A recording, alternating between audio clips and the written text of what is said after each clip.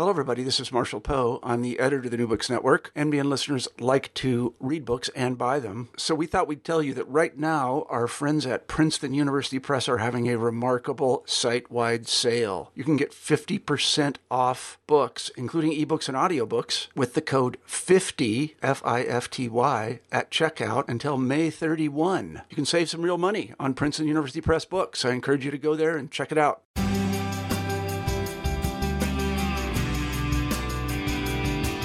Welcome back to New Books in Sociology, a channel on the New Books Network. I'm Sarah Patterson, and today I'm speaking with Sandra Fahey about her new book, Dying for Rights, Putting North Korea's Human Rights Abuses on the Record. Welcome to the show, Sandra. Hi, Sarah. Thanks for having me. Start us off by telling us a little bit about you. Okay, well, first of all, I'm very grateful to be on the Sociology Books podcast since I'm an anthropologist by training. It's a little bit of an interloper here and honored to be here. But there's so much overlap between our fields, so, that's nice. Well, I suppose I'll tell you that currently I'm at Harvard Law School's Human Rights program, and I'm writing my new book here.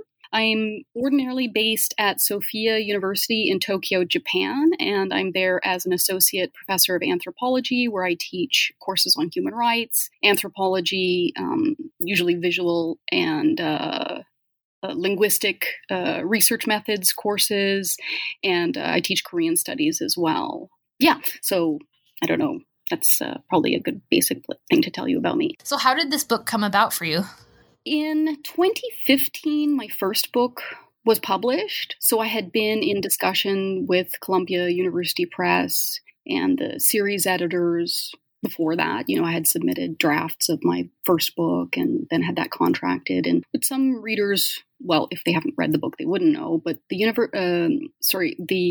United Nations was putting together a commission of inquiry to investigate whether allegations of crimes against humanity were in fact the case with North Korea. And this started around 2013. And then in 2014, that United Nations report was published. And so the editors at Columbia thought it would be a really good idea to have a single book that contextualized the entire human rights situation in North Korea. So they wrote to me and asked me if I would be interested in doing that.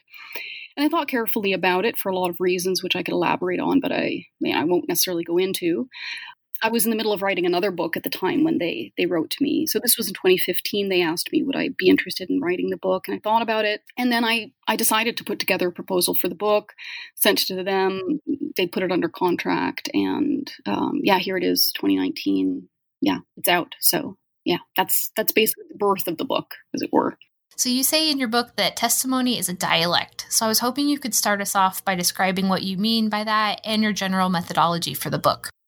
Well, I'll just go back a little bit and say that, testimony, these are some things that really interest me, like the oral history, the oral account. This is always something that's really fascinated me, particularly when it comes to issues of collective social suffering and human rights in general. The idea of the testimony, testifying about a particular experience you've had. So the first book was looking at oral histories that I collected from North Koreans who survived the famine. So as a methodology, it was my basic starting point, if you will, to gather primary data. I say that testimony is a dialect or a dialectic because I want to emphasize that it's a conversation, like one speaks in order to be heard. I mean, we're speaking all the time in terms of self-talk and things like that, sometimes to torturous effect in our own heads.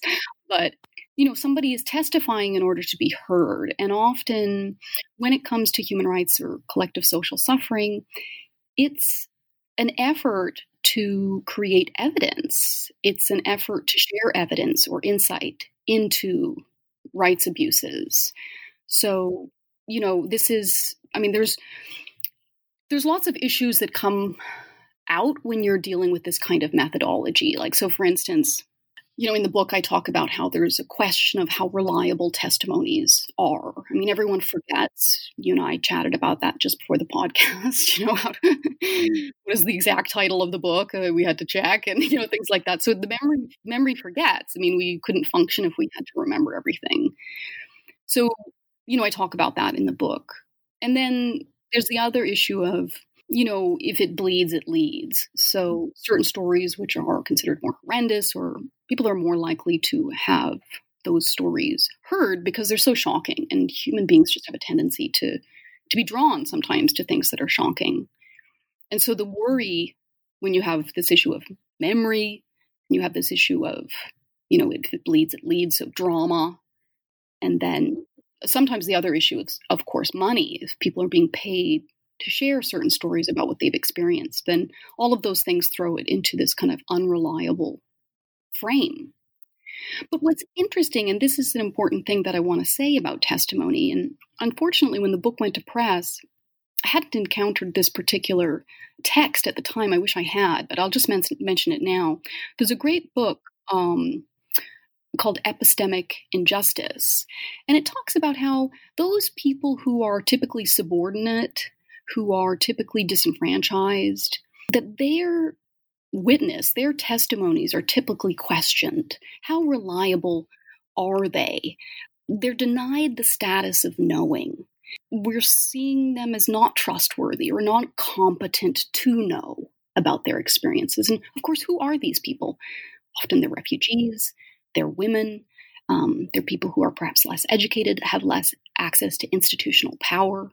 So for me, I could go on so much. We could talk just simply about this issue of testimony and how to examine testimonies, what kind of methodological approach to take, how to kind of perform computational analysis on the type of words that are used in testimony and things like this. But for me, I view them with credibility. And then, of course, I can view them with credibility because I approach not only testimonies, but the whole interdisciplinary field of human rights, the study of famine, the study of refugeehood, the whole study of human rights in general. So I think when you bring those different levels of expertise together, as they kind of complement and strengthen each other.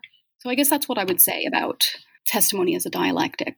So can you set the stage for listeners, just in case they aren't familiar, by providing us with the pertinent historical background on North Korea?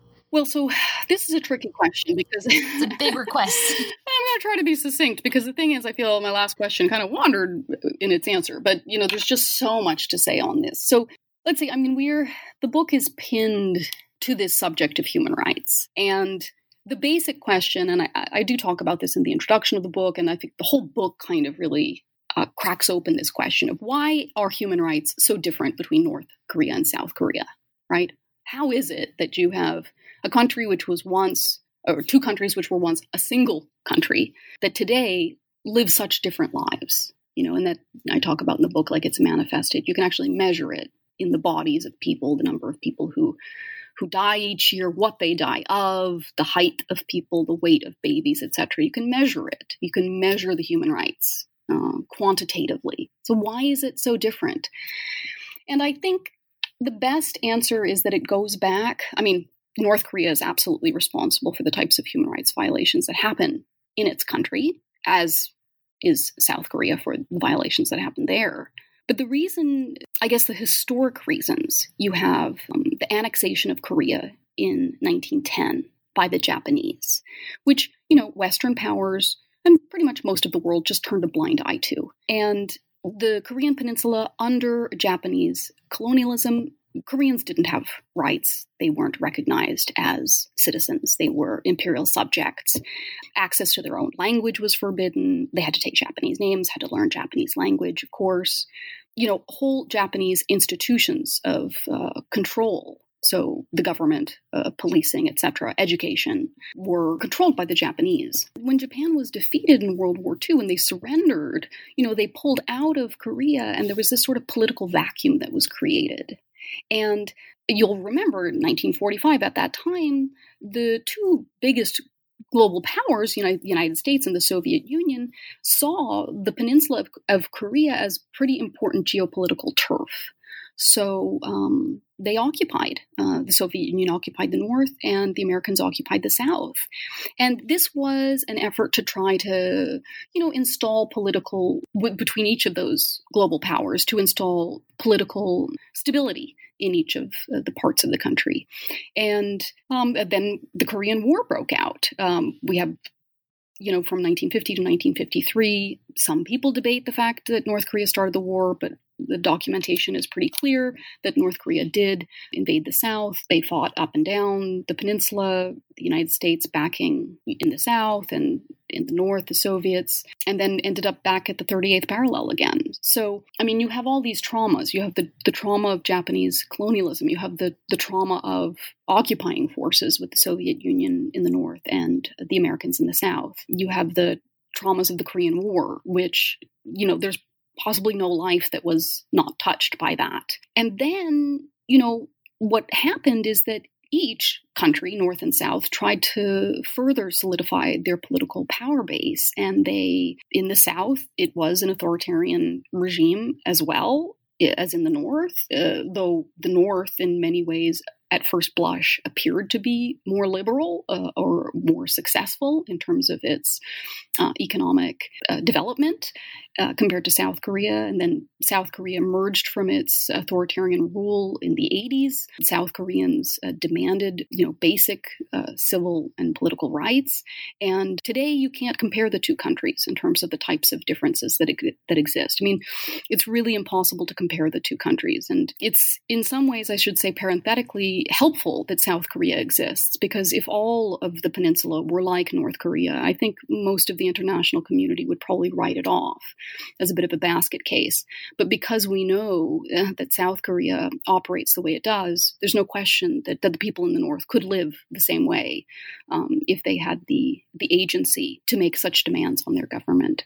So I mean, I hope that contextualizes things a bit. Of course, you could look at the whole issue around geopolitical allies in the region, how South Korea was viewed, how North Korea was viewed, et cetera, et cetera. I mean, the reason I'm drawing in these issues of colonialism and then the division, Korean War, post-colonialism in both North and South Korea is because typically North Korea evokes this history as a justification for why human rights are as bad as they are in North Korea today, if they should use that language. I mean, primarily they say that, the reason that economic and social rights are as bad as they are is because of the sanctions that are put on them by the international community. This is kind of how North Korea phrases it, and that this has the historical roots to it. So that's basically how North Korea will frame things and try to justify its current behavior, with this historical kind of looking at these historical things as mitigating factors for their contemporary failures. So from news coverage that you see about North Korea, but also you mentioned that this comes up a lot in your book, famine and hunger are a main topic of the human rights abuses.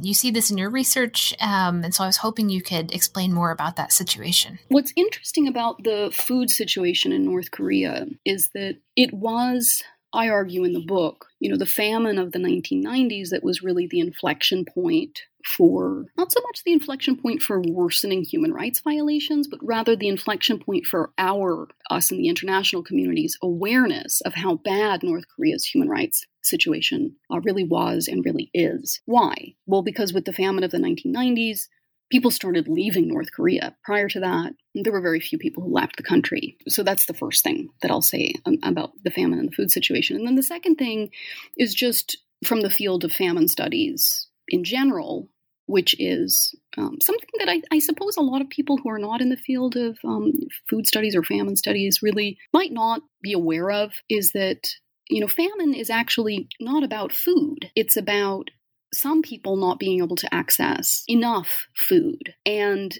with the additional observation that some people are not able to alter their access to enough food. So for instance, if you are not able to relocate within North Korea to a part of the country that has more access to food, well, of course, the country controlled people's movement and still does to this day.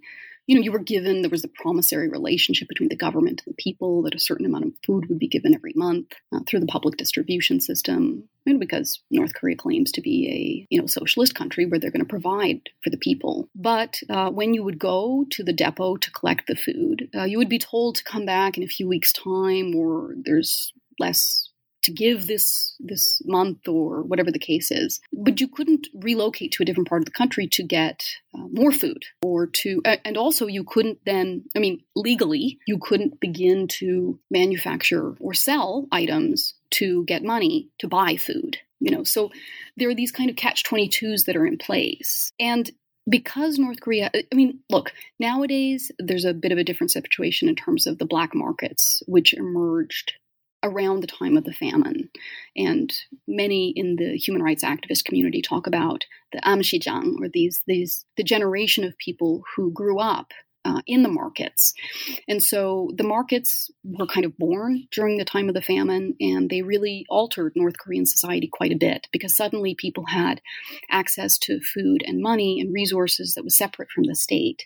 They weren't as dependent on the state. But North Korea continues to be food insecure. Like, for instance, North Korea is very mountainous, so it's very difficult.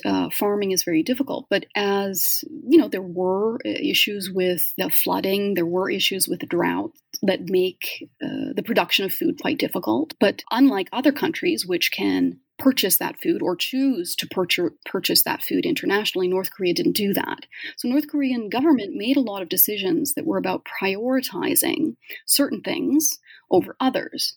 And look, lots of governments do that, but there are many parts of the world that if the government did not prioritize the purchase of food, there would be famine. The North Korean government made a decision to prioritize the military and spending on the military over the purchase of grains that people could use.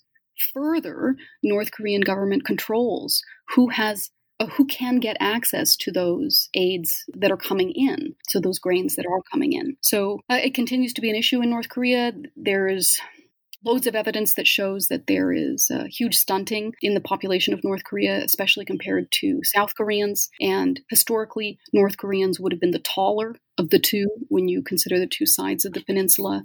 But due to lack of food, people's bodies are sacrificing that linear growth to survive. And of course, this has a huge impact on people's or infants or in utero mental development.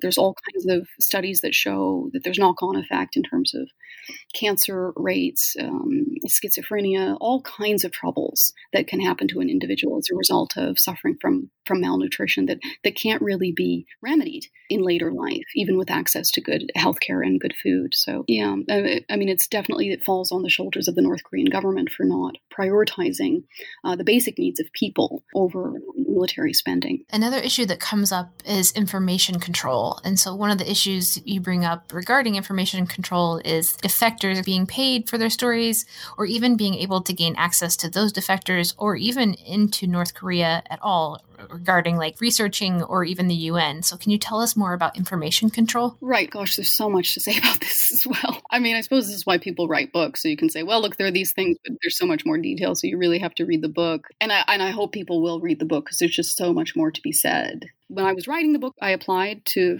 enter North Korea with a group of Korean American medical doctors to do research on disability in North Korea. And I was denied a visa. I have an Irish passport, so there's no reason why, on the simple basis of documents, that I would be denied access. But that's one example of how it's very difficult to get access on the ground and to get information. Within North Korea, look, I don't know if your listeners know, there is an intranet, which, I don't know if anyone's ever heard of an intranet, but basically it's just not an internet at all.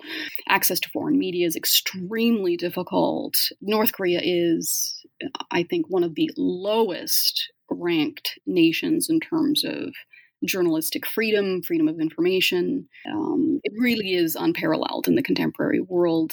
People are talking now that some people in Pyongyang have access to mobile phones, et cetera, but just as people are getting access to some information, being able to have a mobile phone, for instance, and being able to use intranet, just like the Chinese government, North Korea government is using technology to crack down on people as well and to find out what do people know.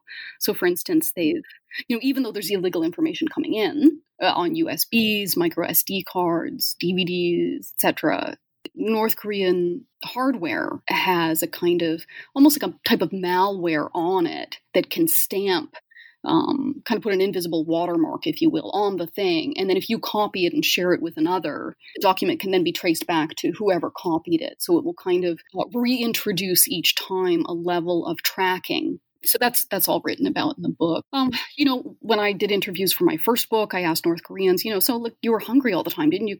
How did you complain? How did you talk to people? How did you understand what was going on? Because it's not as if North Korea advertised that there was a famine and said, look, we have the famine. How did they talk about it? Things like this. There's all kinds of coded language that's used in North Korea, some of it quite humorous. So there's those kind of clandestine registers that people use to communicate, what their interests might be, while at the same time not risking too much danger in their communication. This issue of testimony and information kind of loop back on each other because one of the primary ways that we have information about North Korea is through the, 30,000 or so North Korean defectors who are in South Korea and the larger, possibly, number of North Koreans who are settled in China secretly and in other countries. Now we are seeing a few hundred, I believe, in the United States. There's a couple in Canada. I believe there's a couple thousand in the UK. All this has just happened over the last couple decades. This is primarily how we have information about North Korea. The other way is through satellite imagery, through analyzing North Korea's own propaganda rhetoric, or let's just say North Korea's own media, North Koreans, representatives at the UN, reading North Korean literature, listening to North Korean radio. I mean, this is how we have information about that country. The important thing to say, and I mentioned this before about believing that some people don't know things, this idea of epistemic injustice, that some people don't have knowledge. North Korea likes to discredit anyone who leaves the country as not having any knowledge about the country. And some people outside of North Korea will say, well, you can't trust everything that a North Korean defector will tell you. And of course, well, yes, of course, but there's many ways of parsing information. North Korea claimed, it is a lie. North Korea claimed that the United Nations and the United States paid North Korean defectors to tell stories. And nobody was paid at the United Nations who gave testimony. And these are public testimonies, many of them, some were private, obviously, not on record, but publicly available. Anyone can listen to them, and they are harrowing. So I would challenge anyone to listen to them and to think that this person was paid, whatever it was, $50. Nobody was paid at the UN, and the United States never paid any of these individuals. The notion that defectors are being paid to tell these harrowing stories is, I think, it's the typical kind of attempt to disenfranchise and throw into question the very truthful claims that the collective are making toward the North Korean state. Yeah, I just want to say one final thing about the information point, if I can. There's a very interesting study, and I mention it in the book as well. Nat Kretchen and Jane Kim conducted a study called A Quiet Opening, and they make an incredible claim in that. The study showed that North Koreans' perspective on the international community, South Korea, Japan, China, America, North Korean domestic views of those countries are starting to change as a result of watching foreign media from those countries. So this is really intriguing. But the other conclusion that they make in that report, and it is a very disturbing one, is that North Koreans' views of their own country have not changed. And so this is a very compelling insight because North Korea, unlike other countries, for instance, Soviet Union, had a samizdat. It had a kind of people's media that was separate from the state. And it's interesting to me, and I don't remember if you remember reading this in the book. I've sort of hidden a particular policy recommendation in the book, which is that, North Koreans, we really need to help North Koreans to create their own samizdat. That's the missing ingredient in North Korea. North Koreans have not seen media that is made by North Koreans and for North Koreans ever. They've only ever seen state media and, nothing about us without us, but they've had everything about us without us, for far too long. So that's something that can be facilitated. There's a way to do it. Information is leaking out from North Korea, not only through defectors, but through guerrilla journalists that are working with a group called Rimjingang, which is kind of a river that flows from north to south. And they're collecting information inside North Korea. What do ordinary people think of the assassination, for instance, of Kim Jong-nam in Kuala Lumpur airport? What did they know about this? Did they know who he was? Did they know who assassinated him? This kind of thing. People in the black markets are chatting about this kind of stuff clandestinely. If your listeners don't know, Kim Jong-nam was the half-brother of Kim Jong-un, who was assassinated in Kuala Lumpur airport. There's a question about whether the North Koreans did it, but I think there's a lot of evidence that they did. Anyway, so that information is being leaked out. And what would be interesting for North Koreans inside North Korea is for them to see each other, for them to really genuinely see themselves represented in media, not the state mediatized representation that is highly censored. So movement, or even a lack of movement, are big issues in what you discover in your research. For instance, you find a lack of mobility, but also, which I didn't know, North Korea sends workers overseas to gain foreign currency. So can you tell us more about those issues? Right. It's really interesting. Many people wouldn't expect, because, if you don't know much, which, there's a lot of information out there, it's hard to know things these days, but, most people probably think of North Korea as one big prison, which, of course, I would challenge that view. It's far more complex than that. But North Korea does send workers overseas, and it's done this from, earliest history. In the 60s and 70s, it was, people who were not really of value to the government, people who were dispensable, would be sent overseas to Russia and China to work. A lot of logging in China, a lot of men. And so it wasn't, a job that people would want. Nowadays, there's been a big shift, and North Korea uses the labor of its people as a way to make money. And so if you look at a map, if you were just to do a quick Google search of North Korean overseas labor, if you look at the map of who's actually going overseas and where they're going, it's a very strongly delineated geopolitical map. They're not going to America, they're not going to Canada, they're not going to Western Europe, they're going to Poland, they're going to Russia, they're going to China, they're Indonesia, they're in parts of the world that are clearly delineated along geopolitical lines. In the Middle East, parts of Africa. Yeah, and that work nowadays, it's really interesting. There's an incentive within North Korea for people to try to get that type of work. Why? Well, because they will get certain privileges. It's not the desire so much to work internationally, because, as I say in the book, North Korea exports its own style of human rights violations with these workers as they go overseas.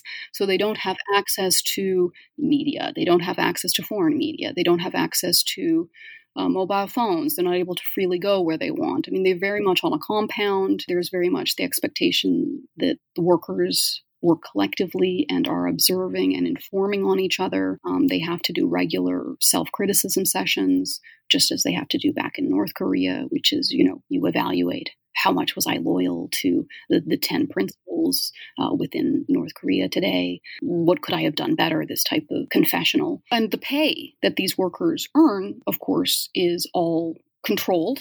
And the vast majority of it, I'd say probably 90% of it, is sent back to North Korea.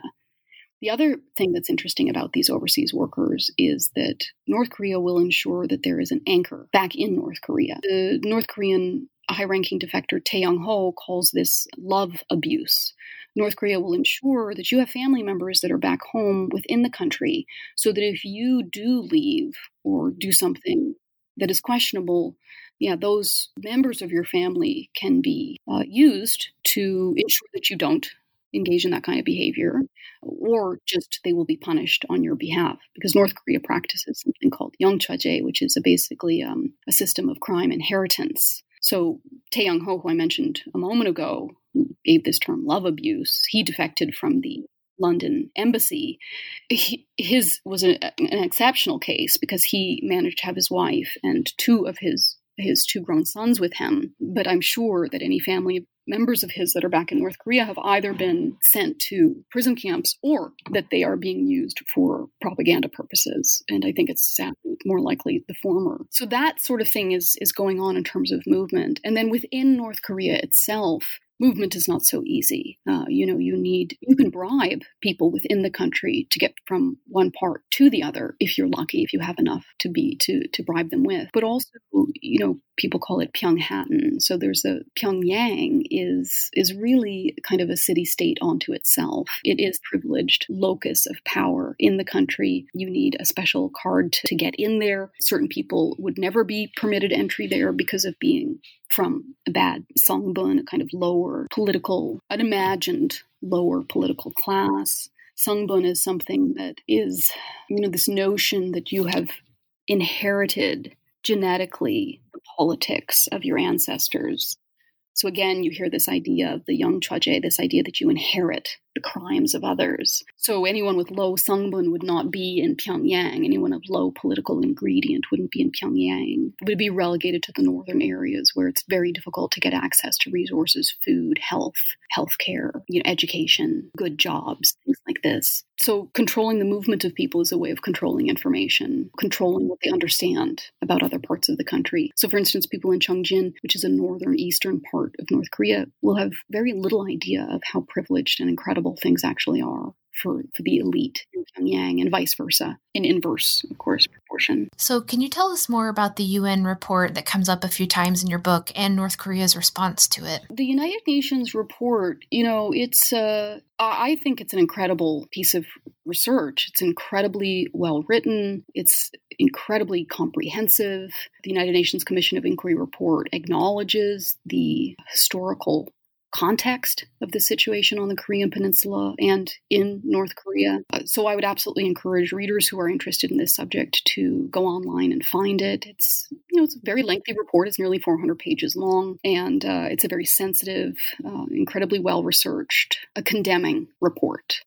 I mean, absolutely. The question was, are the allegations true? So the allegations were what? Is North Korea committing crimes against humanity? That was basically the question. And, if you're going to define crimes against humanity, we say basically it's, something which is systematic, part of a widespread campaign, and that there's knowledge of it by the government, and that, a significant swath of the population is affected by it. North Korea has an extensive network of political prison camps, considerable network of re-education camps, huge problem with forced abortion of women who end up, if they are trafficked or cross the border into China and get repatriated. This is another issue with regards to migration or movement, relocation that I could have talked about in the previous question. Torture, forced abortion is a form of torture. Forced to have a baby would be a form of torture as well. How it's defined under the United Nations. And so, the evidence is compelling and condemning. And anyone who would argue otherwise simply hasn't read the material, hasn't listened to the testimonies. So that's the United Nations report. And so the concerns with regards to North Korea's human rights were put permanently on the United Nations Security Council agenda. So always North Korea's human rights would be discussed. And huge rounds of sanctions followed. And some people argue that the sanctions are targeting the most vulnerable in North Korean society, or the sanctions are negatively impacting the most vulnerable in North Korean society. But if you read those reports carefully, the evidence actually is not there. Those are reports that are based on much earlier insights. So it's not very well founded, actually. And separately, the North Korean government could prioritize certain resources for the welfare of its people. For instance, we'll probably see over Christmas or the New Year, North Korea launch another missile. I mean, this is an enormous expense, and at the expense of sanctions. And then the claim is that, well, these sanctions are impacting on ordinary North Koreans' lives. So this is an argument that North Korea puts forward in their own news. And, your listeners can go on the internet right now. And, well, I think KCNA is not available in America. Uri Minjokgiri, Our People Together, that's a website that's accessible in America. But anyway, you can find North Korean news. You can look it on YouTube, whatever. And you can read what North Korea is saying. And one of the things they say is that, well, so now I'm switching to talk about how North Korea has responded, North Korea's own, because the United Nations wrote this Commission of Inquiry report. It took an entire year. They interviewed more than 200 experts and defectors, some privately, some on the record. And, the report itself it's enormous. It's almost 400 pages long. Now, North Korea's human rights report was whipped up very quickly and sent to the United Nations. That's also available if someone wanted to find it. It's been submitted to the United Nations. It's about 96 pages long. It doesn't deal with any human rights issues inside North Korea. It doesn't address any of the claims made by the UN COI report. Instead, it does the typical thing that North Korea does, which is the following. They obfuscate. They change the subject. North Korea is very skillful at doing this. I think they've just stolen the trick from the Soviet toolbox, and they just use a lot of whataboutism. So they say, well, you say we have prison camps in North Korea, but what about the system of racist incarceration in the United States? Which anybody who's read The New Jim Crow knows from that book that there is a system in the United States of racist incarceration in the United States. Well, absolutely, yes. But when North Korea brings up the whataboutism argument, it's actually changing the subject. And it would never work in a court of law. It would never work in a Harvard or Oxford debate society. It's illogical. It's incoherent. They're just changing the subject. And to people who are not, I suppose, I don't want to sound pejorative, but people who are not sophisticated in terms of understanding argument, it could be seductive. Well, yes, America does have that problem. Oh, okay, but then it's a race to the bottom. So you've changed the subject and you have a race to the bottom. But the other thing is this, and this goes back to the information thing. If you only read North Korea's news, right, which is what the vast majority of people inside North Korea have, and if you just read that, you would think that the United Nations report, Commission of Inquiry report, was maybe a few pages long. You would have no idea that it was nearly 400 pages. You would think that they only interviewed people who were defectors, who were rapists, pedophiles, murderers. Because that's how they discuss the people who gave testimony at the UN. I'm not speaking in hyperbole here. That is how they're referred to, as quote unquote human scum. And you'd think that all these people, these murderers, these rapists, these pedophiles, are being paid by the United Nations, by the United States, to tell these lies. So that's the image that North Korea puts forward, which is like a character assassination to those defectors as well. It's like heaping salt on the wound of the abuses that already happened. But the other intriguing thing to me that North Korea has done, and I talk about this a lot in the second part of the book, because, you could see I really got into it. North Korea's denial campaign about its human rights abuses is considerable. If they put even half the effort into improving rights they put into denying them, they probably save a lot more lives. But they're not interested. It's unfortunate that I have to say this, but they're not interested in improving people's lives. They're interested in regime stability. North Korea has begun this sort of video campaign where it makes documentaries that are for domestic and international consumption, because they're on YouTube, you can easily watch them, that slander defectors or anybody who speaks openly and outright about the violations that happen inside North Korea. And in these documentaries, they parade out family members or alleged family members or neighbors or coworkers who denounce that defector. So this type of thing happens. And then, of course, North Korea has, more performative aspects, like it had an anti-United Nations human rights report demonstration in Pyongyang when the human rights report came out. So these weren't people in the street saying that they don't want human rights. What they were saying is that the human rights report is a lie and that it's a new slogan for war, which is basically how North Korea phrases it, that the United Nations Human Rights Report is an effort to destroy the nation of North Korea through this kind of naming and shaming campaign and through these sanctions. It's a psychological weapon to destroy North Korea.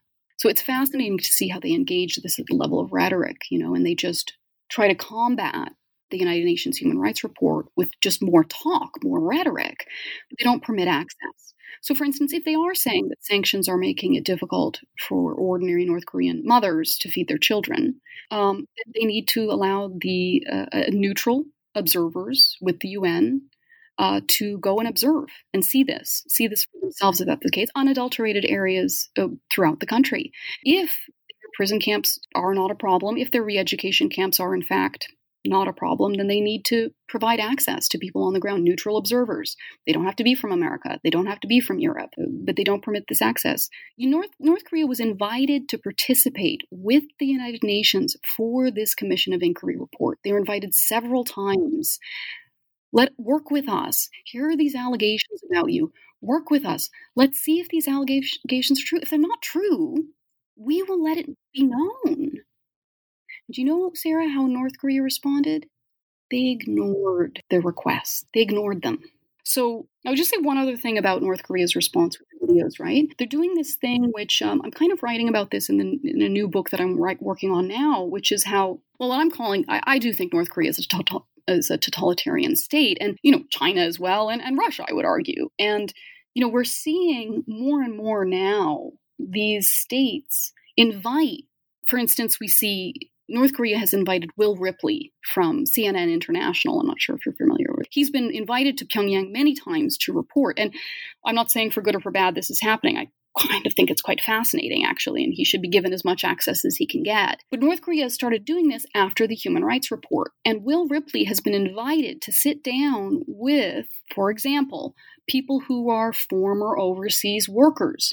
Why? Why did North Korea do this? Because a human rights report came out of the Leiden Asia Research Institute.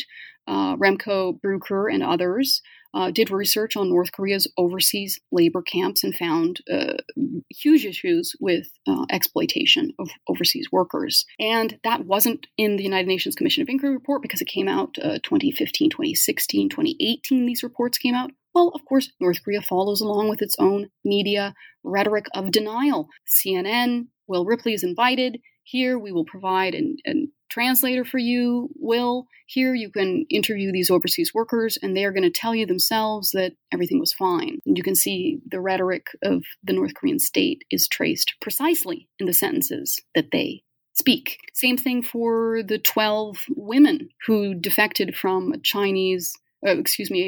Korean restaurant in China. North Korea accused South Korea of abducting these women. Will Ripley was invited to interview the family members of these alleged abducted women. Well, really, these women had defected, but North Korea invited Will Ripley. And what's fascinating is to see that then this footage is picked up on CNN and BBC and other very reputable outlets. Many people would look at North Korea's news and think, well, yeah, it's not very compelling. It's not very convincing. But if North Korea is able to float its propaganda message on CNN and BBC, etc., just like Russia does with Russia Today, for instance, then it can confuse people. It can have people questioning, oh, well, is this really the case? What is the truth, as we're in this kind of post-truth era? So you end your book on a hopeful note. What do you want readers and listeners today to take away from your book? I talk in the book, throughout it, I think at the beginning especially, about how depressing this type of work is. And a lot of people, when they hear about my research, they often say to me, my God, how do you sleep at night? Or what do you do for fun? I mean, how do you... So I suppose this is what I'd like readers to take away. That we use this term crimes against humanity because it's a concern for all of us. Some people say to me, you're not Korean. How is it that you're interested in this subject? And I mean, my interests were originally with famine survivor testimony, human rights in general.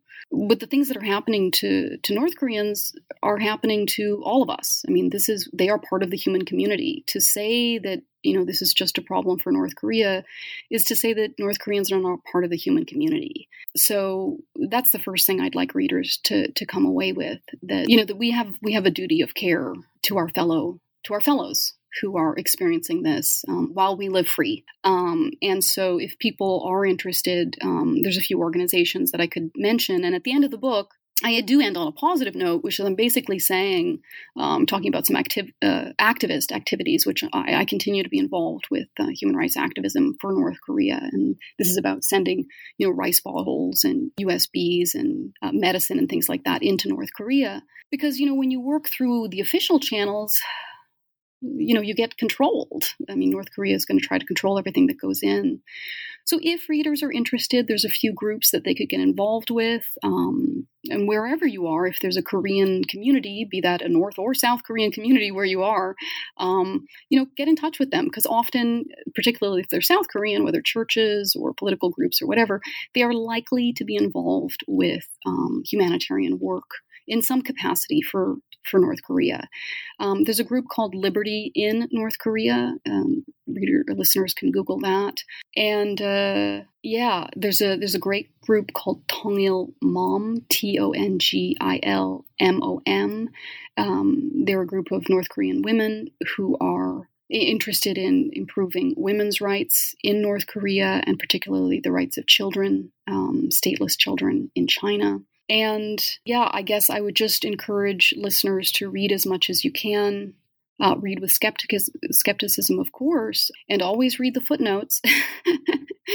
And there's a great group in DC, Human Rights HRNK, who produces excellent research reports. I hope listeners will get involved and read the book.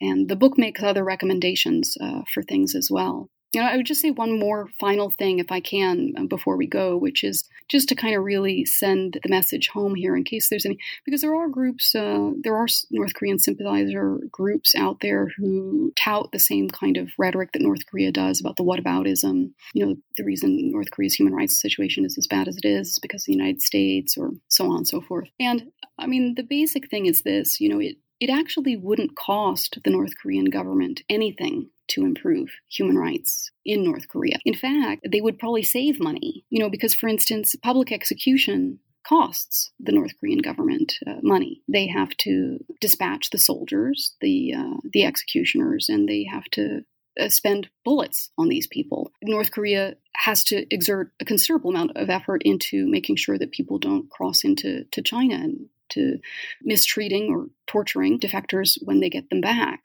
North Korean government puts in a considerable effort to control flows of information. I mean, they could just stop doing those things. They could just, as like people say in medicine, do no harm. They could just choose to not inflict the human rights violations. I mean, we're not asking for big things. We're not asking for every North Korean to be earning the capacity of South Koreans, et cetera, et cetera. I mean, but North Korea won't do that.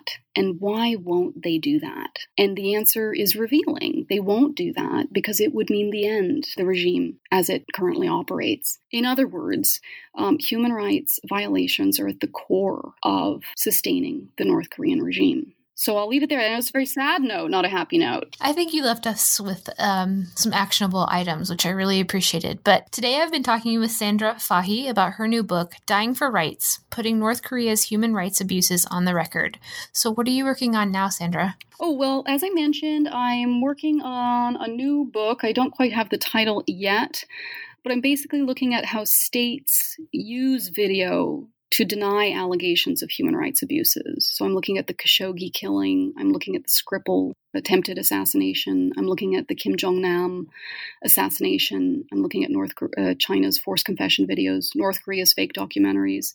So basically just how state perpetrators use video to deny allegations leveled toward them of human rights violations. They try to deny that through video. So stay tuned for that.